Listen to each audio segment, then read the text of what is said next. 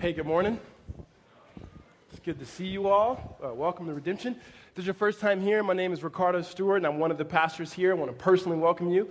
A little bit about Redemption. We are one church. We have multiple congregations, and so what that means, we have a congregation in Gateway, a congregation in Gilbert, a congregation in Arcadia, and then we also launched our congregation as a church plan in Flagstaff last week, which went really well. I think I shared that with you guys. They had about 120 people there, and 2 people came to know Jesus for the first time. So just really praise to what God's doing there. On that note, Tim Anderson, who's been here since day one, the day that Praxis, which is what Redemption Tempe used to be, the day that it opened was 8 years ago today, this Sunday. So it's been 8 years that we've been a congregation, yeah. So with that, just excited for that good news and excited for what God's doing. I just want to kind of give you guys some so whats and what's coming over the next couple of weeks. Next Sunday, we are going to take a week off on the series, and so a week off of 1 Peter, and we're going to have just a Redemption Tempe focus. And so if you guys are not aware, what we do as Redemption Wide is we get together about 10 days before we teach the text and months before we teach through a book of the Bible to decide what we're going to teach through so that every congregation, we're on the same page, same scripture. We've kind of been off in Tempe. Primarily, last week we combined weeks 6 and 7 for week 6. This week would technically be week 8, but it's week 7 because we're going to take next Sunday off to talk about Tempe and to get an opportunity for you guys to do something that we don't normally get an opportunity to do, and that is to meet all the elders. And so next Sunday would be a different service. I'll teach for about 10 minutes, which means 20. And so we'll have a shorter message that way, and invite all the elders up and have you guys have an opportunity to get to know them. I'll Q&A them, ask them some questions so that you can get to know them, their wives, their families, the leaders of this church, as well as those who are on staff. And so I really invite you guys to be here, and we're also going to give a preview of where we're going next semester or next year for our season, for our church, give a 6-week vision of what we're going to be doing, a 6-week vision series in January of where we're heading as a congregation. And so what that means for building, what that means for families and so forth, we'll give a preview to that next Sunday. So make sure you're here next Sunday. It's going to be a great opportunity, a fun time for us to celebrate as a congregation. So I want to personally invite you to that. Just one announcement I have. We have First Wednesdays coming up for November. It's going to be November 7th, and you don't want to miss this one. The topic that we have is going to be immigration, which for us in Arizona is a big topic.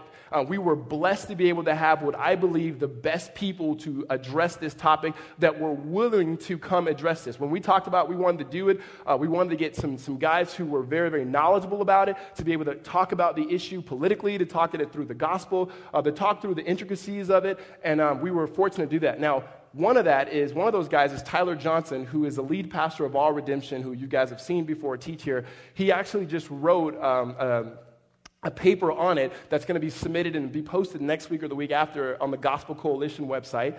I don't know if you read Christianity Today, which is a magazine, but they did an article on Phoenix, primarily in this issue of immigration, and they interviewed a kid who's an undocumented resident here who's a Christian.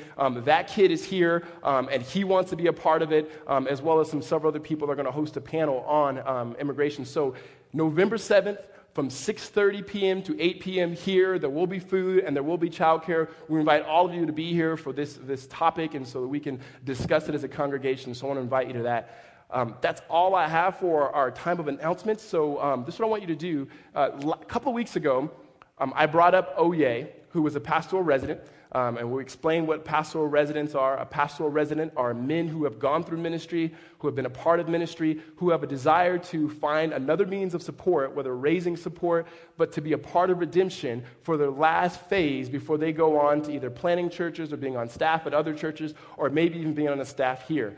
And we talked about Oye. Oye came from L.A., and he's here. And I mentioned to you a man by the name of Benjamin Jensen, who was moving in from Minneapolis. Well, Benjamin and his wife Lacey and their daughter Zoe have moved here, and so he's here with us for the first Sunday. So I'm going to bring him up for a second. Would you guys welcome him on stage?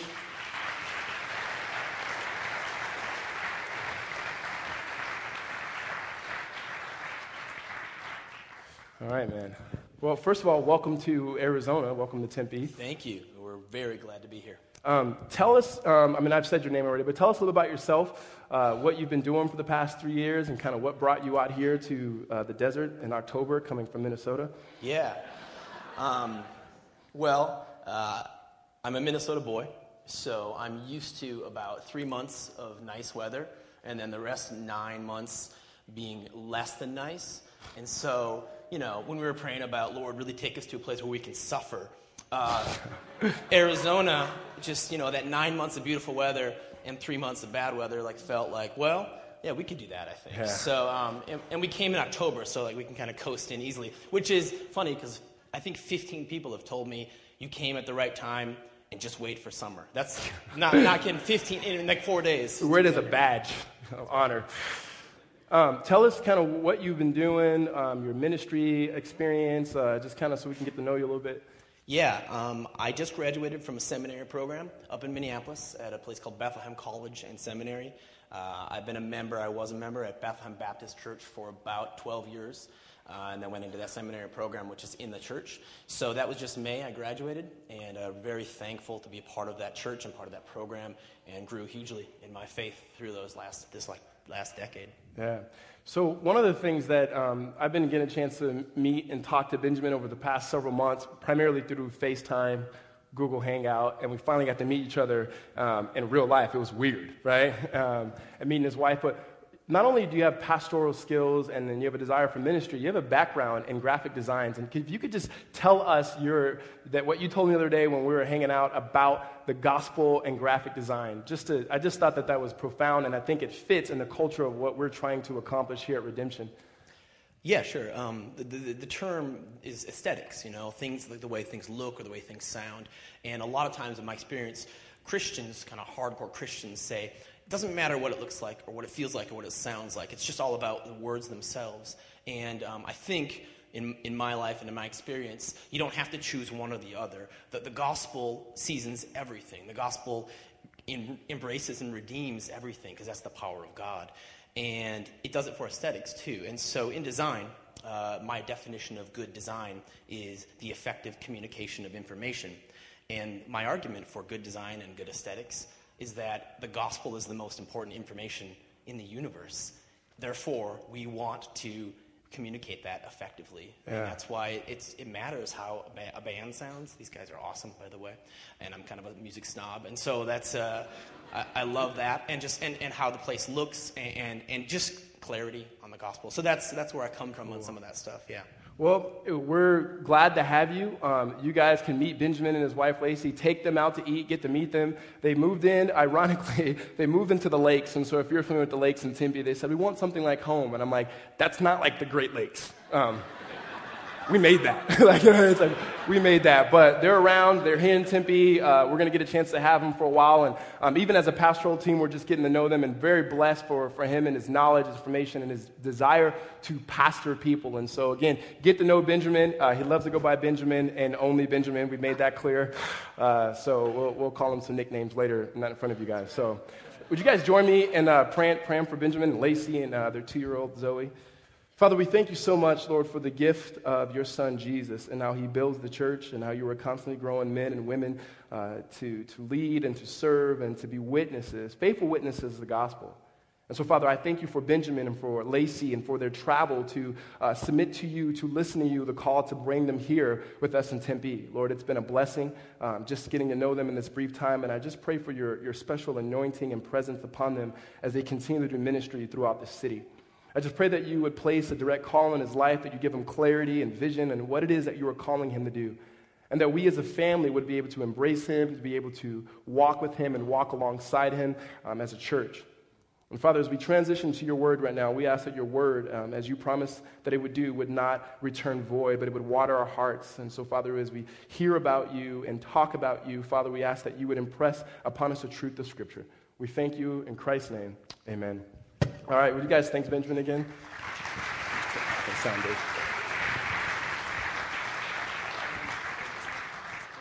Oh, okay. Pastor Ryan Ryan Arneson, who's one of the pastors here, unfortunately, had an infection in his foot, and it's something that started on Friday, and he was here leading some guys this morning, so he just had to go immediately to the hospital. So would you guys join with me right now in praying for Ryan? He's got an infection, his foot was swelling up and a lot of pain, and so they're going to the hospital now. So would you bow your heads and let's pray for him? Father, we pray for Ryan and Janet and their kids, and Father, we don't know what's going on with his foot, but we know you do, and we pray that you'd be with the doctors, Lord. God, I pray for just even the travel over there, Lord, that you would just provide comfort for him. God, I pray, Lord, that you'd provide healing and just an understanding of what's happening with his foot. And God, we are in these moments, Lord, reminded of, Lord, how desperate and dependent we are upon you. And so in that, Lord, in that same vein, I pray for everyone here who's suffering, Lord, physically. I pray for marriages that are hurting, for our singles, Lord, who are hurting, for people who are questioning, people who are doubting, all the things that are effects of sin, Lord, of our separation from you. God, what we need desperately, Lord, is the power of the gospel. We need the restorative power of the gospel in relationships. We need the healing power of the gospel in our souls and our bodies and our minds. And Father, we need the hope of the gospel, Lord, to get through days like this, to get through weeks like this, to get through a life, Lord, in which we cannot see you and yet we trust and believe in you. And so, God, I pray that you would show forth your presence, Lord, not only in Ryan's life, but in the life of our people here, your people, for those who believe in you and those who have yet come to know you. So, God, I pray that today would be a day of celebration, but also a day of remembering that this world is not the way it's supposed to be. And so we pray collectively with the Apostle John, come, Lord, soon. In Jesus' name, amen. If you guys have your Bibles, why don't you meet me in 1 Peter? 1 Peter chapter 3. We are in week 7 of our series in 1 Peter, and we've been tracking along with this letter that Peter wrote to the group of people that were scattered out in Asia Minor, which is modern-day Turkey. And now as we transition to, he's been talking about submission. Last week we talked about submission of all God's people to, raise your hand if you need a Bible, I'm sorry. If you don't have a Bible, keep your hand raised really high. One of the guys will be able to get you a copy. If you don't own a Bible, keep the one that we give you. It's yours. So we've been talking about submission to government and authority, whether they're Christian or not. Submission in the sense of the context of how we submit to those who are employers. And then now Peter, in that same vein, in pointing to Jesus, who willingly submitted to the Father, even to the point of death, in order to redeem a people, in essence, he unpacks the gospel truth as our example of how we are to live. And then he transitions now in talking about particularly to women and then to men. And so this morning, we will talk about women. And now, I think it's not just women in marriage, but it's also women in particular. So single women as well as married women. And 3 attributes that I believe that Peter draws out here of a woman. They're not exhaustive, but 3 attributes we're going to look at is, one is submissiveness, which, hold on, we're going to get to that, all right? I know some of you, as soon as you heard that, the hairs on your neck stood up. Some of you, not the women, not that you have hairs on the back of your neck, right? So submissiveness, and then attractiveness. Every single guy was like, yeah, talk about that. And then lastly, faithfulness. And so again, this is going to be for married women as well as single women. And guys, this is why you should listen. One, if you're a guy here, you're married or you're not married.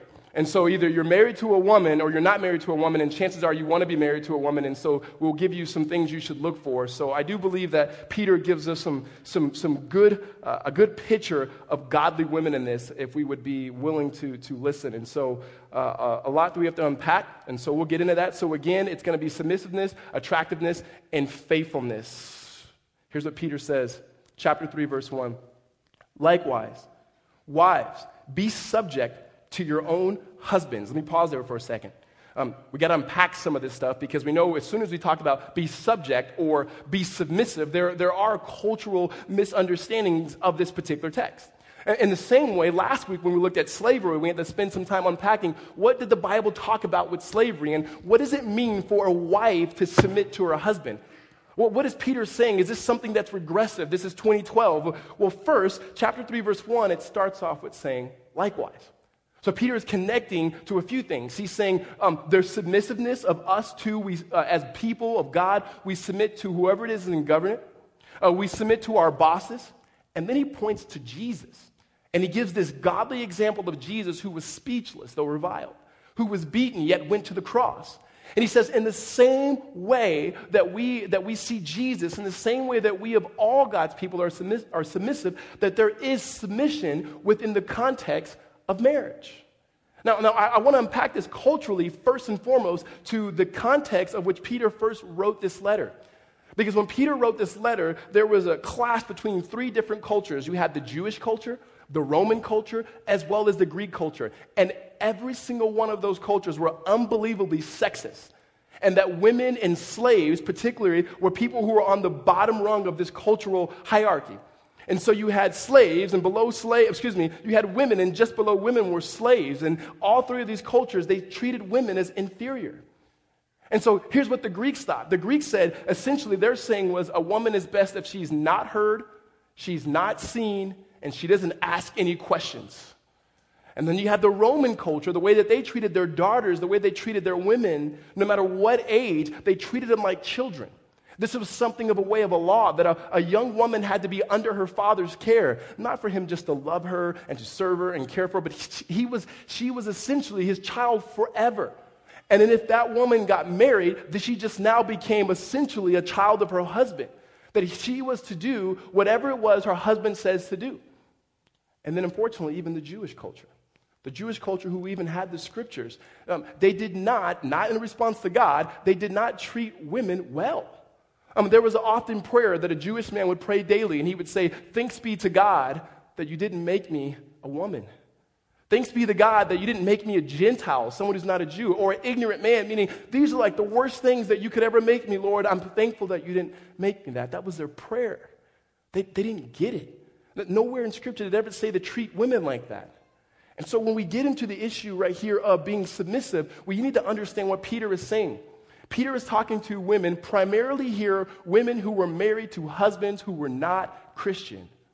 Meaning women who had heard the gospel, believed in Jesus, and now they were in a relationship with a man who did not believe the gospel. What are they to do? Because in that culture, for a woman, you had to take upon the friends of your husband, no matter what. And the closest friendship was a friendship with the gods. And so for a woman to have a different faith was completely counterculture. And so what Peter says is, one, what the gospel does, it trumps every single other worldview. It doesn't put women higher than they should be, and it definitely doesn't put them lower, but it puts them in equality with men. And the Apostle Paul says the same things. In Christ Jesus, there's no difference between Jew and Gentile, slave or free, man or woman. He's not in no means saying that there's not distinctive roles, there's not unique roles within marriage. He's saying that there's absolutely equality. So what that means is ontologically, or in essence, men and women are the same. However, there's different functions and there's different roles when it comes to submission.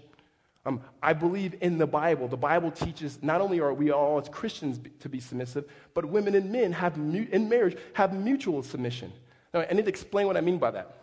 When I say mutual submission, there is a parallel passage from 1 Peter in chapter 3 that's also in Ephesians chapter 5. And when I say mutual submission, it means that when Paul talks to women, he says, women, you are to be like Jesus in the way that he submitted to the Father. And then it says, husbands, now, men, you are to be like Jesus in the way that he laid down his life.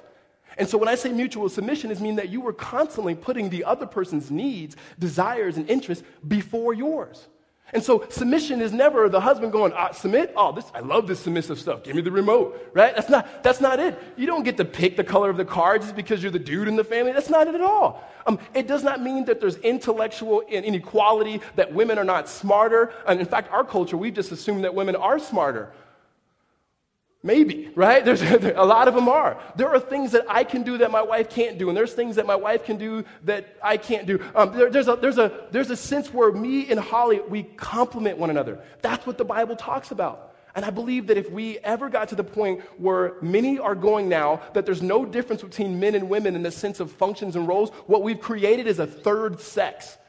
Meaning a sex that the Bible never says. There are men and there are women. I just think we need to be very, very careful with defining biblical roles with our cultural context. So submission always in the Bible is out of a position of strength. Because it starts first with marriage reflecting the character of God, the nature of God.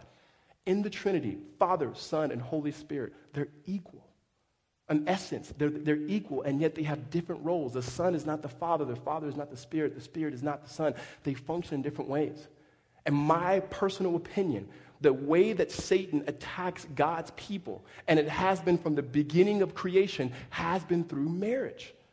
And I will make this statement. As marriages go, so goes culture. And even in the New Testament, you see why Peter and Paul want to address marriage, because as marriage goes, so goes your church.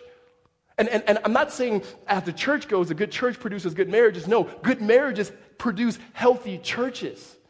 Let me back up for a little bit. In the very beginning, when God created the world, he created Adam, he created Eve to enjoy one another. They were with one another. They were walking in the cool of the day with the Lord. God says, this is what I do. I will give you volition. That means the ability to choose. You can choose me, which life would be forever and joy and constant happiness, or if you eat of this particular tree, there will be sin. Fast forward, there's a serpent in the garden. He's talking to the woman, and the woman and the men at this particular moment, Adam and Eve, they both abdicate their responsibilities, their God-given roles, in equality to complement one another when there was an opportunity of sin. And so as Eve makes the decision, listening to the serpent, to bite from the fruit, it says that her husband, Adam, was standing right next to her, meaning he didn't do anything. He didn't protect her. He didn't lead her. He wasn't supposed to say, hey, I'm the man. Let me tell you what to do. No, but she was supposed to, as his God-given authority of leadership and his role as a husband, to ask him that they would come together and make a decision on this. So he passively allowed her to do it, and then what he did is he just sinned along with her. And in that moment, what you have is dysfunction in the marriage. And because of dysfunction in the first marriage, we are in the predicament that we're in now in this world. That's why I say as marriage goes, so goes the culture. And so when Peter and when Paul begin to write about biblical submission, this has nothing to do with man dominating the woman. In fact, why this was really hard for me as a Christian, first and foremost, when I became a Christian, my mom was the leader of my family. In fact, I tell people this all the time. The reason why I have a hard time with men who preach submission in this dominant way, they usually come from households and they usually come from families where they probably had men who led, or at least men who dominated. But in my community, in my family, the women were our leaders. We had no men leaders. In fact, I've been saying this forever, is that sister's been holding it down in the hood for a minute. That's Ebonics for saying African-American women have been doing a great job of leading their families in the Bible, right? There's a sense there. So it was really hard for me to look at this and go, why should a woman ever submit? And even more so, this particular passage, talking about women to men who are not Christians, this was my family. My mom was a believer in Jesus Christ, and my dad wasn't. And I watched pastors, I believe, take this text and do wrongdoing to women. In fact, it's happened for centuries and years for husbands, pastors, when they hear about women who were suffering under unjust, brutal, abusive, verbally, emotionally, sexually men, they just say, go home and submit. That's not what the Bible teaches about submission. Submission, first and foremost, is not putting your husband in the position of Christ. Submission is not you just have to do whatever your husband tells you to do. Submission is not inconsistent with biblical equality of us being like Christ. Submission in itself, being like Jesus, is always out of a position of strength. In fact, the words here, hear me now, women, the word here, be subject. The tense here in the Greek, it's passive. So what that means is, it's not you trying to be submissive, but it's you trusting in Jesus. You are the recipient of this. It's passive. It's as you walk in a constant relationship with Jesus, as you trust in his word, as you trust in his life, as you look to the verses we read last week of his loving, selfless, sacrificial death on your behalf, it is him working through you that allows you to be submissive. It's not you giving up anything of your identity. If anything, it's what Jesus is drawing more out of you of who you are called to be in Christ. That it's always a position of strength. In fact, it's voluntary, selfless, sacrificial love for your husband. It's not doing what your husband tells you to do. It's trusting and resting in Jesus and doing what he tells you to do in the context of your marriage. Amen? This is what Peter begins to unpack here. He says, likewise, wives, be subject to your own husbands, so that even if some do not obey the word, They may be won without a word by the conduct of their wives. When they see your respectful and pure conduct. So here is he saying, this is an attribute that when mindful of Jesus Christ, as a woman within marriage, as mindful of the resurrection of Jesus Christ, that you may be married to men that do not believe in Jesus. And he says, don't nag them. The submission that he calls here is that you still love him, you still serve him, you're still equal with him, you still adore him. There's relationship. He's saying, don't get out of the relationship just because you're a Christian. He says, it may be by your conduct that they will be won. Peter by no means is saying that you're never supposed to share the gospel. The implication here, it says that they do not obey the word. The implication there is that they've heard it and they've rejected it. You do not need to be preaching the gospel to your husband every day. Don't nag him. Love him. This application goes more broad than that. It's to us as men and women, with our friends who are unbelievers, with our mothers and fathers and roommates who do not believe in Jesus Christ. Do not nag them. Do not bother them. What Peter is saying is trust in God's sovereignty. Trust that they've heard the gospel and let them see your conduct. By no means is Peter telling a woman here, and I have to tackle this, is Peter telling a woman just to never talk? That silence means you never speak up? No. A woman has to speak up in her marriage. A man needs to speak up in his marriage. That they come to agreement on things. I cannot make decisions apart from my wife. I don't just get to come home and say, this is what we're going to do today because I said so, because I'm the man. Because if I'm looking at my biblical role as a husband, what I'm doing like Jesus did is he completely gave up the comforts of heaven and he laid his life down for his wife, providing a context for her to willingly serve and submit to my God-given authority. So Peter is not saying that a woman cannot speak up here. What he's saying is don't nag them. Trust in God's work in your life and trust in God's work in his life. And he says it is through this that they may be able to come to know him. And when it says silent too, it's not silent treatment. It's not silent treatment that you just ignore them because they're not Christian. It's not that. And lastly, again, there's another parallel passage here. And it's in 1 Corinthians, and Paul talks about men and women who are married to Christians people who are not Christians. You're a Christian, your husband's not. And he says this, stay with them. He says, don't leave them, stay with them, love them, care for them. Men and women, care for them. And it says now, if they decide to leave, it is okay. The Bible teaches it is okay for them to leave. If they decide to divorce you, you are free to remarry. He's not saying pray for that. He's saying that just may be. That they are so at odds with your God, they are so at odds with what God is doing in and through you that they want to leave the marriage. Now, this passage, personally for me, has been abused. Because what we've told women is, if your husband is beating you, just submit. No. Just because it says don't leave, it doesn't mean that you need to stay in that particular house. It doesn't mean that you need to put your children under that particular abuse. And submission in itself, men have taken that, again, to physically abuse women, even sexually. You see, sex in marriage is not whenever a guy has, quote unquote, a biological need to be with his wife, it's not, okay, let's go now. It doesn't work like that. Because sex in a very gospel-centered way is always me seeking the interest of my spouse. That my joy is wrapped up in her pleasure. Her joy is wrapped up in my pleasure. It's not just in all of life, it's even in the bedroom. And there's a lot of men who use passages that Paul talks about, that the woman's body is not her own, but it's her husband, and the husband's body is not his own, meaning I get what I want from you whenever I want it. That's not what it says. There is a love and care and concern. The other part is physical abuse. Peter's going to talk about this when we get to the men, that men usually, generally, not all of you, are stronger than women. All right? Not all. Usually, as a general term, are stronger than women. And it's saying sometimes when men don't get what they want in the marriage, that they will abuse their wives physically.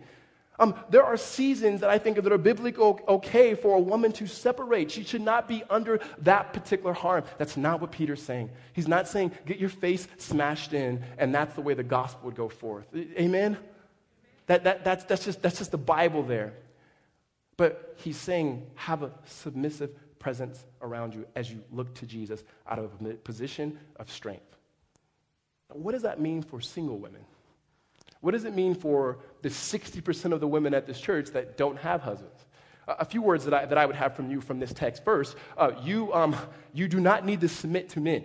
In fact, it says submit to your own husband. And so if you're married, submit to your husband. If you're married, don't submit to somebody else's husband, and don't just submit to men in general. It doesn't work like that. And even in dating, if you're dating a guy and he says, well, I want to see if you're submission. No. You tell him, no, bro. It's not going down like that, right? No way does the Bible doesn't say that to me. And so what does it say? The first couple things. One, because you're a Christian already, for those of you who believe in Jesus, you have an opportunity not to put yourself in the position that these particular women are in. Meaning you have an opportunity to date someone who loves Jesus. You have an opportunity to let someone pursue you who already loves Jesus, so you don't put yourself in this position. First and foremost, this whole idea of evangel dating or flirt to convert, right? Not worth it. Again, I grew up in a household where believing mom, unbelievable husband, but just unbelieving husband. And I'm telling you, my whole life was 1 foot in, 1 foot out, and it was hard. It was very hard. Very, very hard. So you have an opportunity now not to put yourself in that position. I do not believe the Bible at all condones that people who have worldviews that are at odds, beliefs that are at odds to be together. If Jesus is the most important thing in your life, he's the most important person in your life, and the gospel is central to all you do, marry someone that it's equally true about that. Marry someone that's equally true about that.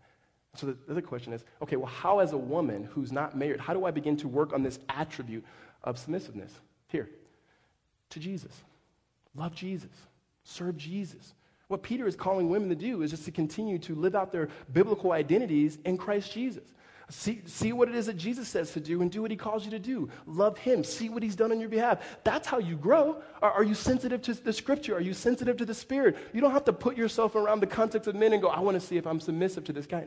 If you're submissive to the ultimate man in Christ Jesus, you will be growing in that submission. And people can see that. You don't need to act submissive around a guy just to say, oh man, you know what, it looks like she'd be submissive. No, trust Jesus and follow Jesus. The first thing that he gives here, I think, for married women as well as single women, is an ideal of submission, but submission out of the context of strength and following Jesus. Then Peter takes a turn to talking about not submission, but to beauty or attractiveness. Here's what he says. Do not let your adorning be external, the braiding of hair and the putting on of gold, jewelry, or clothing you wear. But let your adorning be the hidden person of the heart with the imperishable beauty of gentle and quiet spirit, which in God's sight is very precious. And so he talks about what is attractive in God's sight. First thing he says, he gives a negative imperative. He goes, listen, don't let your adorning. So your adorning there, it means how you gain people's approval, how you gain people's approval of you physically, how are they attracted to you. And he's saying, this is the things I don't want you to do. He says, don't let it be with braiding hair and putting on gold jewelry or the clothing you wear. Let me tell you what he's not saying here. Peter is not saying that you should never braid your hair. Most of you don't anyway, other when you go to Mexico or something. It says, it doesn't say you shouldn't braid your hair. It doesn't say you shouldn't wear gold. I mean, some people take this literally, but not all the way literally. Meaning, because some people will say, well, I will never braid my hair, and I'll never wear gold. But that means you shouldn't wear clothes either. And I don't think that's what God's saying, right? So what is Peter saying in this moment? Peter is saying, don't let the externals be the most important. In Proverbs chapter 31, it talks about how beauty in itself is deceitful. It's very deceitful. It could trick you. It tricks men. It tricks women. In fact, in our culture, and not just in our culture, clearly, even in Peter's culture. Even when Paul talks about it in 1 Timothy, he says essentially the same thing, braided hair. What braided hair meant? It showed that you had money. It showed that you had privilege. It showed that you had the ability to do some things to make yourself look good. Peter's not saying that a woman shouldn't try to look beautiful. Hear me, wives, it is totally okay for you externally to want to look beautiful for your husband. To continue to grow in your attractiveness to your husband and your husband to you. That husbands should continue to pursue their wives and date their wives and fall in love with their wives again and again and again. And wives should continually to put themselves before their husbands. And husbands, notice it. It's okay to notice when your wife gets a haircut or when she grows her hair long. It's okay to go, you look good, girl. Like it's okay for that. And in fact, that's encouraged. We see that in Song of Solomon. He's constantly praising his beautiful bride. That's something we should continue to do. And so we should notice those things. I know for me as a guy, sometimes I don't notice anything. Hey, when'd you get that shirt? I've had this since high school. Holly has said that probably 20 times in our marriage. I'm like, well, I didn't know you in high school. All right? So it's new to me. We should see those things. And so Peter's not saying that externally you should not try to be attractive. He's saying, though, he is saying that that's the easiest part. Meaning, all you have to do is get some money. All you have to do is go to a particular store, get particular surgeries, get whatever you need to do externally. He said you could do that. In fact, anybody can do that.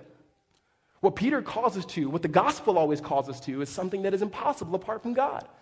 And so when Peter says, do not let that be the way that you adorn yourself or the way that you find attractiveness, he says, but let your adorning be of the hidden person, the heart with imperishable beauty of a gentle and quiet spirit. He's talking about inner beauty, and not in the way that we use it on movies. He's saying genuine inner beauty. He's saying it is easy to look like that. It is easy to be attractive on the external side. It is easy to be tricked by that. You don't even need the Holy Spirit for that. But what you need the Holy Spirit for, what you need a complete love for the Lord for, is to understand that your identity is not on your externals, but your identity is what Christ has placed in you by the power of the Holy Spirit. That the beauty that he talks about here, this beauty that he says is precious in God's sight, is not something that we can do on our own, but something in which we submit to Jesus on a daily level. Meaning, married women, that you are constantly working on your relationship, your personal relationship with the Lord. That you are constantly submitting yourself to his glory, to his grace, to his mercy. That the inner beauty that he's working in you, it says it's gentle and it's silent. Single women, it's the same thing. That what makes you attractive, attractiveness that lasts here, is that you grow in a relationship with Jesus. And that you trust and submit to the power of the Holy Spirit. And it's hard, I know it. Because in every context, in every room, as soon as a girl walks in, all the guys look at that girl. And guess what? So do all the girls. Everyone looks, and immediately, no one's going, man, she must pray a lot. Right? That never happens. That never happens. And so this is something that Peter is calling us to, it's something that we need Jesus for. It's something that we need the power of the Holy Spirit. That we're looking for this. And guys, we should be looking for this. I've told you the story how I met my wife and how she completely loved me at first sight. You guys know that. But it's not true. When I first met Holly, when I became a Christian, I didn't know how to date, right? I didn't know how to date in the whole Christian world. I was a guy in college, and I didn't really have game in college, but it was like college game, which is, hey girl, what's up? My name is Ricardo. I play football at ASU. What's up? Right? It was just weak, right? It was weak. It was dumb. It was usually, I would never talk to girls unless I had liquid courage, which some of you guys don't know what that is because you didn't go to ASU, which is totally fine.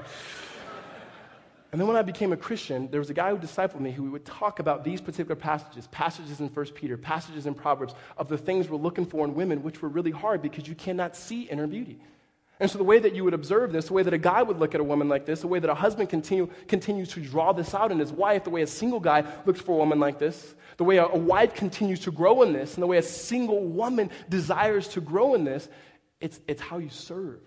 It's how you carry yourself. Being gentle here is an attribute of Jesus. It is not saying that you were weak. Being silent here is not that, again, that you don't say anything. It doesn't mean you just sit in a corner and wait for some godly guy to come scoop you up. That's probably not going to happen. When I met Holly, this guy that was mentoring me, and I said, hey, I want to date this girl. She's working with me in this camp. I think she's really godly. And I told him who she was, and he knew her, and he goes, dude, she's out of your league. She's like a solid Christian. I was like, what's that supposed to mean, right? So for 2 weeks, we got a chance to work next to one another. And I would say that she put herself in front of me, which is totally fine. She would say she didn't. Somebody's lying here. So we're and here's what I saw. No joke. I love my wife to death. Is what I saw in my wife is the same thing I knew about my wife even before I was a Christian. When I met Holly in college before I was a Christian, all I knew about her was that she was a godly girl. I couldn't even tell you what godliness was other than she wasn't looking out for herself. She wasn't trying to draw attention to herself. And then when I became a Christian and I started to pursue her in complete rejection from my mentor at this time was that she served. There was a sense about her that she cared about people. I saw her open up the Word and walk with other women. I saw this for 2 or 3 weeks, and I thought, that's wifey right there, right? And I had to figure it out from there. That to me, I'd never seen that before. And I'm convinced that some of our single people, that's not what we're looking for. We look for potential. Oh my goodness, that's like the worst thing. Or does she have potential? Potential in what? Is she going to the NFL? Like, what are we talking about? If there's potential that you're looking for, it's, does she love Jesus? Women, there's nothing wrong with being beautiful externally, but what Peter is saying is grow in your love for Jesus, and it is okay for you to place yourself in front of people. It is okay to be in an RC for a particular reason, right? I say it all the time. It's not that I'm saying that you should just go to RCs to date people. I'd much rather for you to meet people in our church than people, at Casey Moore's or something like that. Rather here. But the emphasis here is not dating. The emphasis here is not even married. The emphasis here is on women who know how to be attractive through the gospel. Women who understand what it means. When I was in college, the first time a guy talked to me about this particular woman, this guy said the worst acronym I've ever heard. But I remember it to this day, and it's still written in my Bible, right? It was called, what you're looking for, men, he says, what you're looking for is a fat cow. And I was like, all right, keep going, but keep going. I'm with you, dog. I'm with you. Hear me now. Faithful, available, she can't be dating anybody. Teachable, she loves Jesus, and he would say, chick of the word. I wouldn't use chick, women. I wouldn't. I am so not that done. But he said of the word. And I remember the first time I was teaching on this, and I got opportunity to teach with some college-age people about this, and I was like, yeah, and so my wife is a fat cow, right? And afterwards, Holly was like, never. And she was pregnant with Noah, and it was just like, it was all bad. It was all bad. So this morning I said, hey, I'm going to use that reference again. Can I do this? And she was like, yeah, this time you can, but if you ever do that again. And I said, so that sense there is, that cannot be built. You cannot buy that. You cannot buy this spirit, the Spirit of Christ. It's something that is purchased for you in Christ Jesus. Husbands, cultivate that in your wife. Encourage that. Single men, the way you encourage our women in this congregation is stop going after only the externals. Stop talking about only the externals. Quit making jokes that are overly offensive to women. That's what she says is not funny to women. It's not. If God has given men, particularly in marriage, the ability to lead, the way you lead is by serving, so you provide context for women to be the godly women that God has called them to be. So it takes both of us to look at Jesus. Men, married men, single men, women, married women, single women. He's calling the church ultimately to Christ. The last thing Peter gives here, submissiveness, attractiveness, is faithfulness. He says, for this is how holy women who hoped in God used to adorn themselves, by submitting to their husbands, as Sarah obeyed Abraham, calling him Lord, and you are her children if you do good and do not fear anything that is frightening. So here's what he's saying. He says there's holy women, meaning more than just Sarah, which we'll get to in a second, but if you go into the Old Testament and you begin to read the lives of the women that are in the Old Testament, you see these beautiful examples of godly women. Women who were attractive, and women who were attractive in inner beauty, and even who were attractive externally. In fact, you read the story of Esther, that's a very awkward story. In fact, Esther is told by her cousin, hey, this is how you're going to help the Israelites. Enter this beauty pageant, win it, marry the king, and then he's going to free us. Right? We would never do that today. And God says that's kind of what God did there. I don't recommend that. Another woman, Ruth. Ruth is a Moabite. She loses her husband. She moves to Israel. And now she's with God's people. And there's this guy, Boaz. He's single. He's got a nice job. She likes him. She puts herself in front of Boaz. She sneaks into his room after he's been drinking and uncovers his feet. I don't recommend that either. The purpose was that Ruth, though, was faithful. And she trusted God. The story that we read about, probably the most godly woman, it doesn't mention her name, that we read about in the Old Testament is actually in Proverbs 31. And in Proverbs, I know girls are like, oh, great, he's going to tell us we need to be impossibly beautiful and have a job and a banking account and sell things, make things, have kids, other people's kids. No, that's not what I'm saying. But the Proverbs 31 woman, she does a lot. It does say that she says she gets up early in the morning. She feeds her family. She feeds the servant girls she has. It says that she considers a field and she buys it. I mean, she's really out doing business. There's so many things that she's doing, and everyone goes, yeah, that's the woman I want to be, and that's the woman I want. But what we don't realize is there is a man that's along that woman. Meaning so many guys look and go, that's what I'm looking for. First of all, that takes time. No one is a Proverbs 31 woman the day that they get married. In fact, I think the women in this church who have been married for 30 plus years have been walking with Jesus in their marriage. And what it says about that guy, it says the guy, he gives freedom to his wife, meaning he creates space for her to grow in those gifts that she has. It says that he encourages her. That's something that men need to do to their wives, to encourage them. It says that he meets with the elders at the gates. That means he's a leader himself, even in the context of their community. And so their marriage seems to be a marriage where they complement one another, and there's freedom there, and there's a sense of mutual submission and love and godly authority submitting to Jesus there. And then Peter gives the one example he does give is Sarah. And here's what he says, verse 6, as Sarah obeyed Abraham, calling him Lord. This is not saying women. I know you hear that and go, wait a minute. If Ricardo is about to tell me that I need to call my husband Lord, I'm about to, no. Call him his name, or whatever nickname you have for him, right? That's what she did. Sometimes things in the Bible are descriptive, and some things are prescriptive. So descriptive, this is just what happened. That's not what Peter is saying. You need to call your husband Lord. He's saying there was something about Sarah. There was something about Abraham and Sarah's life. Now, here's what I say faithfulness is. He's not saying to women, be like Sarah. And he's not saying to men, be like Abraham. Here's why. If you ever have the opportunity to read the story of Sarah and Abraham, they did not have the exemplary life or the exemplary marriage. You have crazy things that happen in their marriage.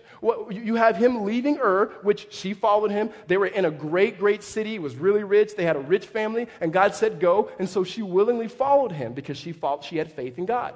And then he says to her, hey, I'm afraid of Pharaoh, so why don't you say you're my sister and so you can sleep with Pharaoh? That's not good. That's not good in marriage, ever, right? And not only that, then she has her issues because she doesn't trust that God would bring her a child, even though God said he will. And so he goes, I can't wait anymore. How about you sleep with our slave and have a kid with her? And that's exactly, Abraham's like, for you, okay, yeah, I'll do that. And so he does that. And then all of a sudden, when they have a kid, Sarah doesn't like Hagar. And so she abuses her. Peter's not saying this is the woman to be like. But what he is saying, and I love it when the Bible gives us stories of biblical people, men and women, because every single one of us, married and single, can relate to it. What Peter is saying is, you look at these women, their marriages were not perfect, and neither were yours. These women were not perfect, and neither you would be. Their husbands were not worthy in themselves to submit to, and neither will your husbands be. What he's saying is, even to single people, what happened with Sarah? Sarah, she felt like God had abandoned her, and yet she continued to trust him. And God did amazing things. They were married for years and years and years, which is what I pray for our marriages. What Peter is saying is, it's not be like the women, but trust like the women. He says this in verse 5, the women who hoped in God. Meaning the reason why Sarah was able, the reason why Esther was able, the reason why Ruth and Rahab, the reason why Eve, all of these women were able to follow their husbands because first and foremost, they had faith in God. The most godly attribute of a woman is not her submissiveness and it's not her attractiveness, but it's always her faith in God. The most godly attribute of a woman is not her submissiveness, is not her attractiveness, but her faith in God, because when she starts there, everything else flows from that. That she is now able to be with someone who is just as imperfect as she is because they both trust in a perfect God. Amen? Let me close with this. We, as a young church, many singles and many young marriages, we have few marriages that are established and have been walking with Jesus for a while. Hear me on this. Single people, marry people who love Jesus. And even then, know that your marriage will be great, just not perfect. Married people, don't quit. Don't quit. Is it hard? Absolutely. Is it hard to do what God called you to do? Absolutely. We constantly as a church need to be praying for each other's marriages. We have men who are trying to find out what is my role. Women are trying to find out what is their role. As a pastor, and I know Tim would echo this, this is something we are constantly praying for because as our marriages go, so goes our church. Amen? Let's pray.